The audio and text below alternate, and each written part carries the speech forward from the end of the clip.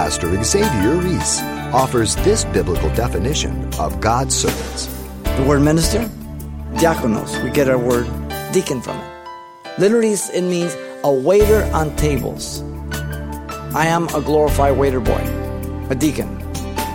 That's what I am in the spiritual realm. I'm not above you. Nothing reverent about me. I'm a deacon. I'm a waiter on tables. That's what a pastor is.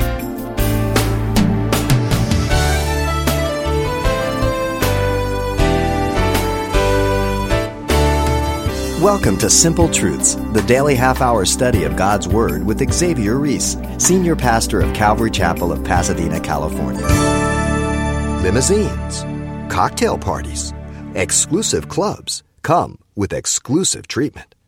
But what happens when you become a member of the body of Christ? Today, Pastor Xavier shares the benefits of being a member of the family of God. He explains what those are as he brings us today's Simple Truths in a message titled, Ministers of the Spirit. 2 Corinthians chapter 2, we're going to look at verses 14 down to chapter 3, verse 6. And the message is entitled, Ministers of the Spirit. Paul gives here 3 marks of true ministers. First is the consciousness of a true minister, verses 14 to 17. The consciousness. Secondly, we have the commendation of true ministers, verses 1 to 3 of chapter 3. And then thirdly, the confidence of true ministers, verse 4 through 6. Notice verse 14, the Apostle Paul declared true ministers understand that they are victorious in Christ. What a perspective. Listen to the words. Now thank be to God who always leads us in triumph in Christ. Paul is referring to his preaching of the gospel. God opened great doors in verse 12. But first thing to note is that the victorious outcome of Paul and other true ministers did not take place. This victory did not take place without difficulties, obstacles, or disappointments, as he's just mentioned in verse 12 and 13 at Troas in Macedonia. He was anxious. He didn't know what was going on. Second, the victorious outcome is always due to God leading the true minister. Evident that Paul was led with an open door, Troas, Macedonia, and met up with Timothy there. But then thirdly, the sphere in which this victorious triumph is accomplished and judged to be so is in Christ, not in the circumstance, not in the situation. Paul stated that the proclamation of the gospel is the work of God. He used the phrase through us, indicating God working in and then through us to others. It's always in me first and out. Very important. Secondly, look at 1 through 3. The commendation of ministers. In verse 1, the Apostle Paul declared faithful ministers do not need to rely on the approval of man. So simple again. Paul asked the Corinthians rhetorical question about their ministry to them. Did they need to persuade them about their trustworthiness? Do we begin to commend ourselves? The word commend there means to present or introduce evidence of their service as ministers. They had preached the gospel to them. They established the church. What else do they want? Then Paul asked Corinthians a second rhetorical question. Again, these have obvious answers about their ministry to them. Did they need reference letters from others?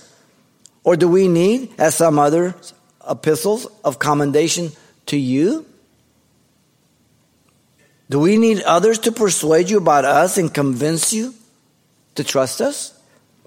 The some others are the same as the many in verse 17 of the previous chapter. In verse 17 there. These Judaizers had apparently come with letters of commendation from the elders of Jerusalem, supposedly. And we do know they were Jews because in chapter 11, verse 22 of this letter, he says, are they Hebrews? So am I. And see, Paul wasn't too impressed with the church of Jerusalem. In fact, he went up to Antioch to do the work of God. Because the Jerusalem church didn't have too much of a liking for Gentiles. These individuals prayed off Paul's ministry. But Paul only went where God sent him. In fact, when we get to chapter 10, verse 13 through 16, Paul says, listen, I haven't gone beyond the measures that God has sent me. We haven't planted another man's foundations. In other words, these Judaizers dogged Paul's ministry and took over the work of Paul and tried to change him to Judaism. Paul had written reference letters, as you know. Phoebe, Romans 16:1. Later on, he'll write a letter in chapter 8, verse 11. He'll make mention. Colossians 4:7-8, he wrote a letter. It's a commendation. Now, notice Paul asked the Corinthians the third rhetorical question about their ministry to them. Did they need their approval or letters of commendation from you? The false teachers have slandered Paul of not being a genuine apostle. Certainly he wasn't one of the 12, the original, so they probably used that. Paul didn't come with letters from Jerusalem, and apparently they did. But Jesus approved Paul. In fact, Jesus sent Paul. When Paul got to Corinth in Acts 18:9-11, Jesus appeared to him because he was afraid. He said, Paul, stop being afraid. No one's going to harm you. I have many people in the city. And he stayed for 18 months and he established the church. Why? Because Jesus sent him, anointed him, and did the work through him. He didn't build on somebody else's foundation. He didn't try to impress men. He just did what God called him to do. Here is the problem with so many ministers today. This is not boasting. I'm telling you, 39 years of living it. I have done nothing in this ministry to make it go. In fact, I can tell you 100 reasons why I shouldn't go. The false teachers had forced Paul to boast as they attempted to build on his ministry. He will go through it. We'll move in chapter 4, chapter 6, chapter 10, chapter 12. He deals with them all the time. He reveals to us his sufferings in chapter 4. He reveals the difficulties. Now look at verse 2. The Apostle Paul declared faithful ministers rest on the fruit of their preaching. Again, very simple. Paul stated the Corinthians were their very own living epistles. You are our epistle written in our hearts. He tears his heart open to reveal his love for them. This second epistle should be memorized by pastors. This is the heart of a pastor, a shepherd. Letters of paper and ink are not always true, and letters at times promise more than they can deliver. He confesses the impression they had made in their hearts. The Corinthians were the evidence of their ministry, indelibly and permanently engraved by the present perfect tense here, in the inner witness of their hearts. There have been blood, sweat, and tears, emotions, relationships, experiences. Paul told them they were the seal of his apostleship in the Lord in 1 Corinthians 9:22 already. They remembered who they had been. An aroma of life leading to life to those who accepted Christ, the gospel. Notice Paul stated also the Corinthians had been truly transformed through their ministry at Corinth, known and read by all men. The Corinthians had demonstrated publicly their sinful lifestyle had been changed. They comprised the most debauched part of society in 1 Corinthians 6:9-10. Fornicators, adulterers, thieves, liars, effeminates, homosexuals, but you were cleansed, you were washed. That's what the gospel does. You cannot say you used to be a fornicator, now you're a Christian and you still fornicate. You cannot say I used to be a homosexual, now I'm still a homosexual, I'm a Christian. No, you're a liar. You change, you transform. God changes your heart, conforming to the image of Christ, as he told in 1 Corinthians 6:11. Their families, friends, acquaintances all witness the change outwardly, evidence of what happened inwardly. The word there to know, gnosko, means to perceive, comprehend, and to learn. Read means to distinguish between, recognize accurately. In other words, the whole process of the thinking process. I'm looking, I'm assimilating, I'm accommodating, I'm concluding. I make a conclusion by what I see, hear, touch. Some did the same thing to your life. Your family members, your friends. I knew who you were, and all of a sudden, here you are clothed and sane. See, what the heck happened to you? Just as epistles were to be read to the entire church. Colossians 4:16 and others. These individuals were being read by all society. Some of you, you're the only epistle some people are going to read. Some of your family members. Some of the people you work with. I'll never reach them. Some of the parents that your kids play soccer with and baseball and basketball with. Your neighbor. Notice this was confirmed by all men, those at Corinth. those who knew them before Christ. Then in verse 3, Paul the Apostle declared faithful ministers will not contaminate the message. That's good. Listen, Paul stated the Corinthians were the product of Christ. Clearly you are an epistle of Christ. They were not disciples of Paul. They were not disciples of Judaism. They were disciples of Christ. The phrase, clearly you are, means to make manifest or to appear. It's very evident. You stand next to your father and a guy goes, man, you're a spitting image of your father. Paul is saying, man, you're a spitting image of Christ.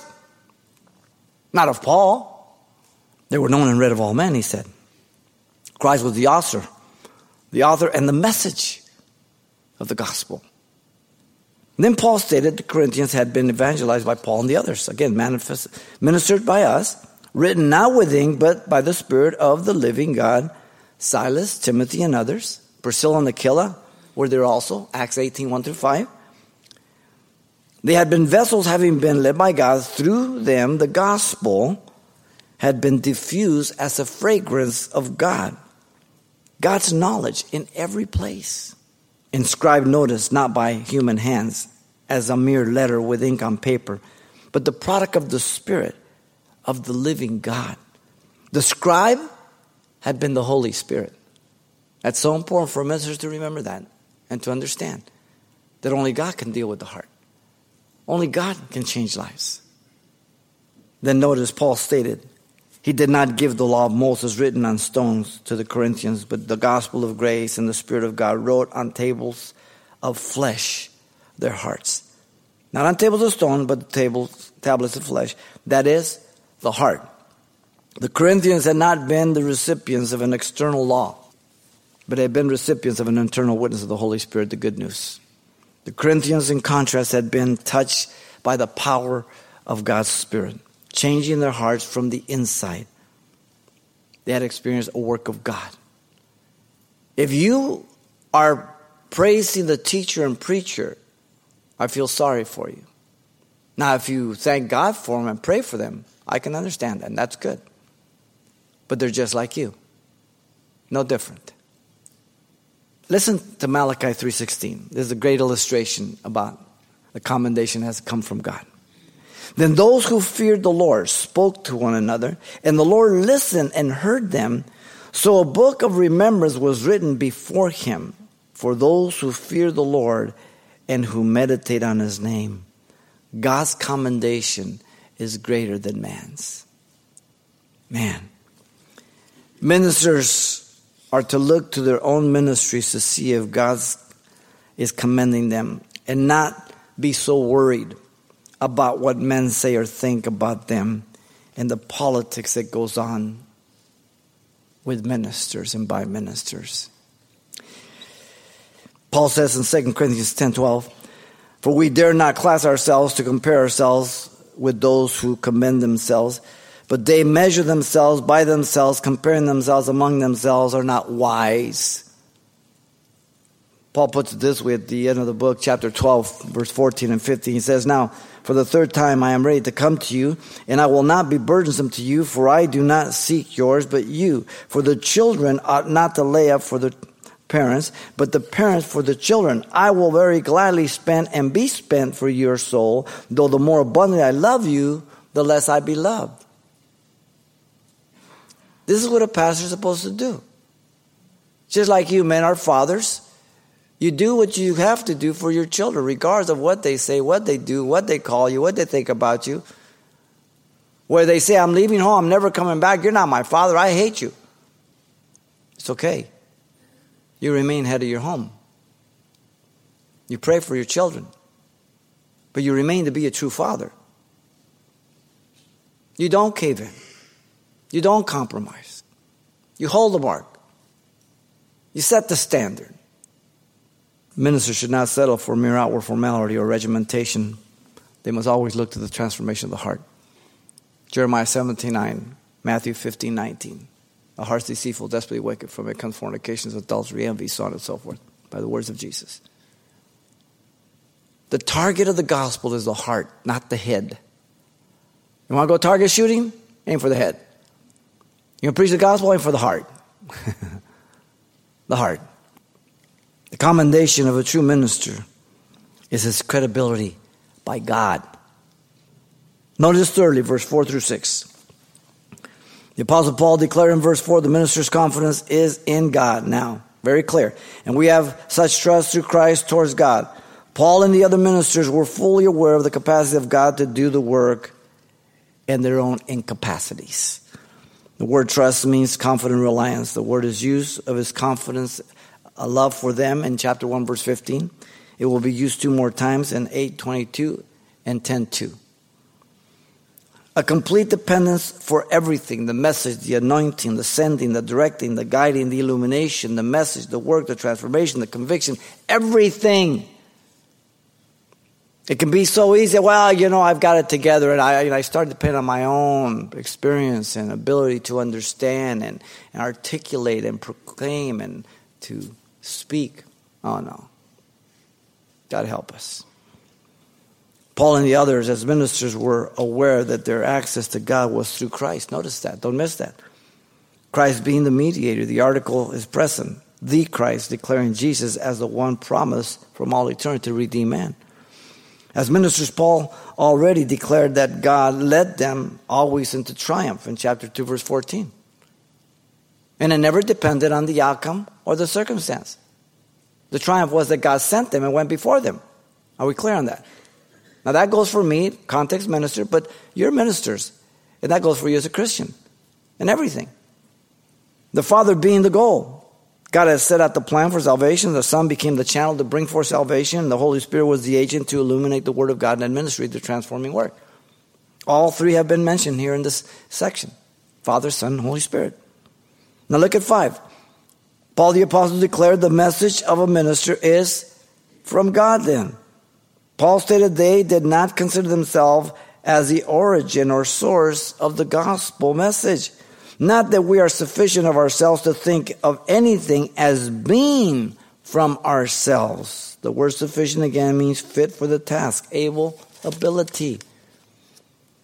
Now notice the reference to thinking anything as being from themselves means out from their own thoughts or imagination. Because we can be pretty clever. And we do grow in experience and knowledge and all that.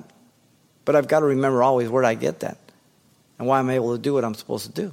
Because of God. Nothing comes from human origin that's of the gospel. It's the Lord. And then in 5 still, Paul stated they knew that the entire process and product of salvation was from God. But our sufficiency is from God. The message was not theirs. The authority was not there. The conviction was not their own. The transforming work was not theirs. None of that. And then in verse 6, he finishes up. Paul the Apostle declared the minister's enabling is by the Holy Spirit. Paul stated they were conscious that they were being empowered by the Holy Spirit of God, who also made us sufficient as ministers of the new covenant, not of the letter, but of the Spirit. They were made fit to be competent ministers by the Holy Spirit.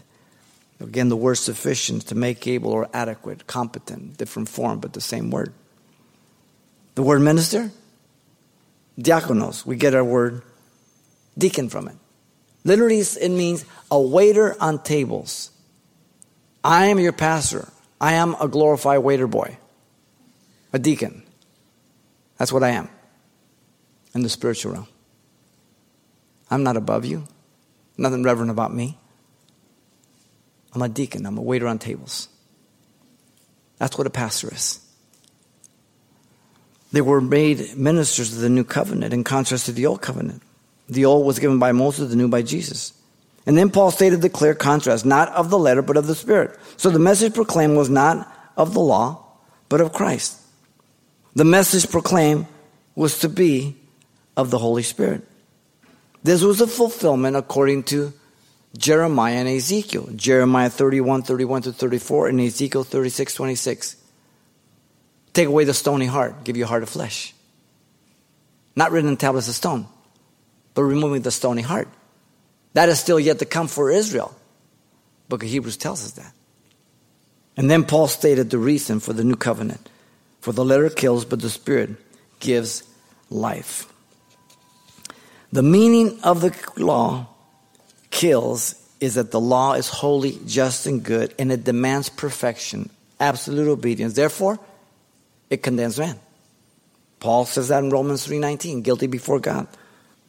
3:23, 9 through 11. Paul speaks about when I became born again, the law killed me. But Jesus fulfilled the law. So I'm saved by grace through faith. He fulfilled it for us. I accept his righteousness in my place. The law could not keep man because of the weakness of the human flesh, our sin nature. Romans 8, 1 through 3. Now this verse, the letter kills, has been abused. Especially South America, Central America, stuff like that. Many Pentecostal preachers use this. They say, don't you ever read the letter kills, so we don't study. I just get up there and I let God give me the message. So there's more perspiration than inspiration. So a lot of foolishness goes on. Have you ever seen a little boy as dad takes him out to learn how to ride a bike? And he takes him out and he's freaked out. But his dad grabs him and he puts his hand on those bars and he's going along and he gets all kind of, and all of a sudden he gets so confident as that. He gets so confident. Then he thinks he's riding the bike all by himself. But the only way he's able to ride that bike is because dad has his hand on him. This is the picture of a minister. As long as I am aware and fully conscious that God has his hand directing the ministry, I'll be safe. And so will you. The minute I think that I'm the one riding the bike, he'll let me go and I will eat it big time. Every minister should cry out as Paul.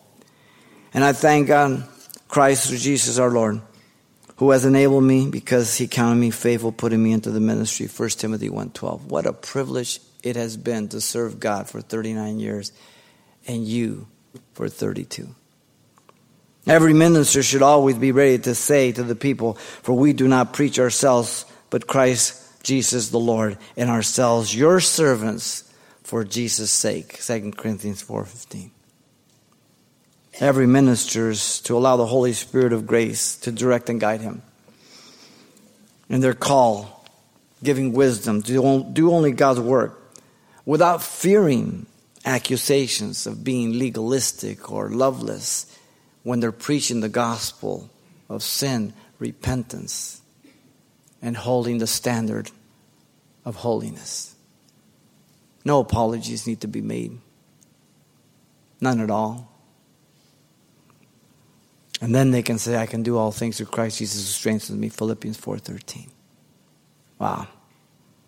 The confidence of a true minister is his ability in God. And so, rather than Paul defending himself alone, he defends all true ministers by these three marks. The consciousness of a true minister is his accountability for the gospel to God. The commendation of a true minister is his credibility by God. And the confidence of a true minister is his ability in God. It's just basic, real simple. But how important it is that we understand it and believe it. Pastor Xavier Reese talks about the loving way to approach a brother or sister who's struggling with sin. And if you'd like a CD copy of today's encouraging study called Ministers of the Spirit, it's yours for just $4. And this will also contain everything Pastor Xavier shared with us the last time we were together as well. The title to ask for once again is Ministers of the Spirit. Or simply mention today's date when you write Simple Truths, 2200 East Colorado Boulevard, Pasadena, California, 91107. Or to make your request by phone, call 800-926-1485. Again, that's 800-926-1485. Or the address once again is Simple Truths, 2200 East Colorado Boulevard, Pasadena, California, 91107. And it's important that you include the call letters of this station when you contact us. What is the essence of the Christian faith? Find out when you join Pastor Xavier Reese. That's right here next time on Simple Truths.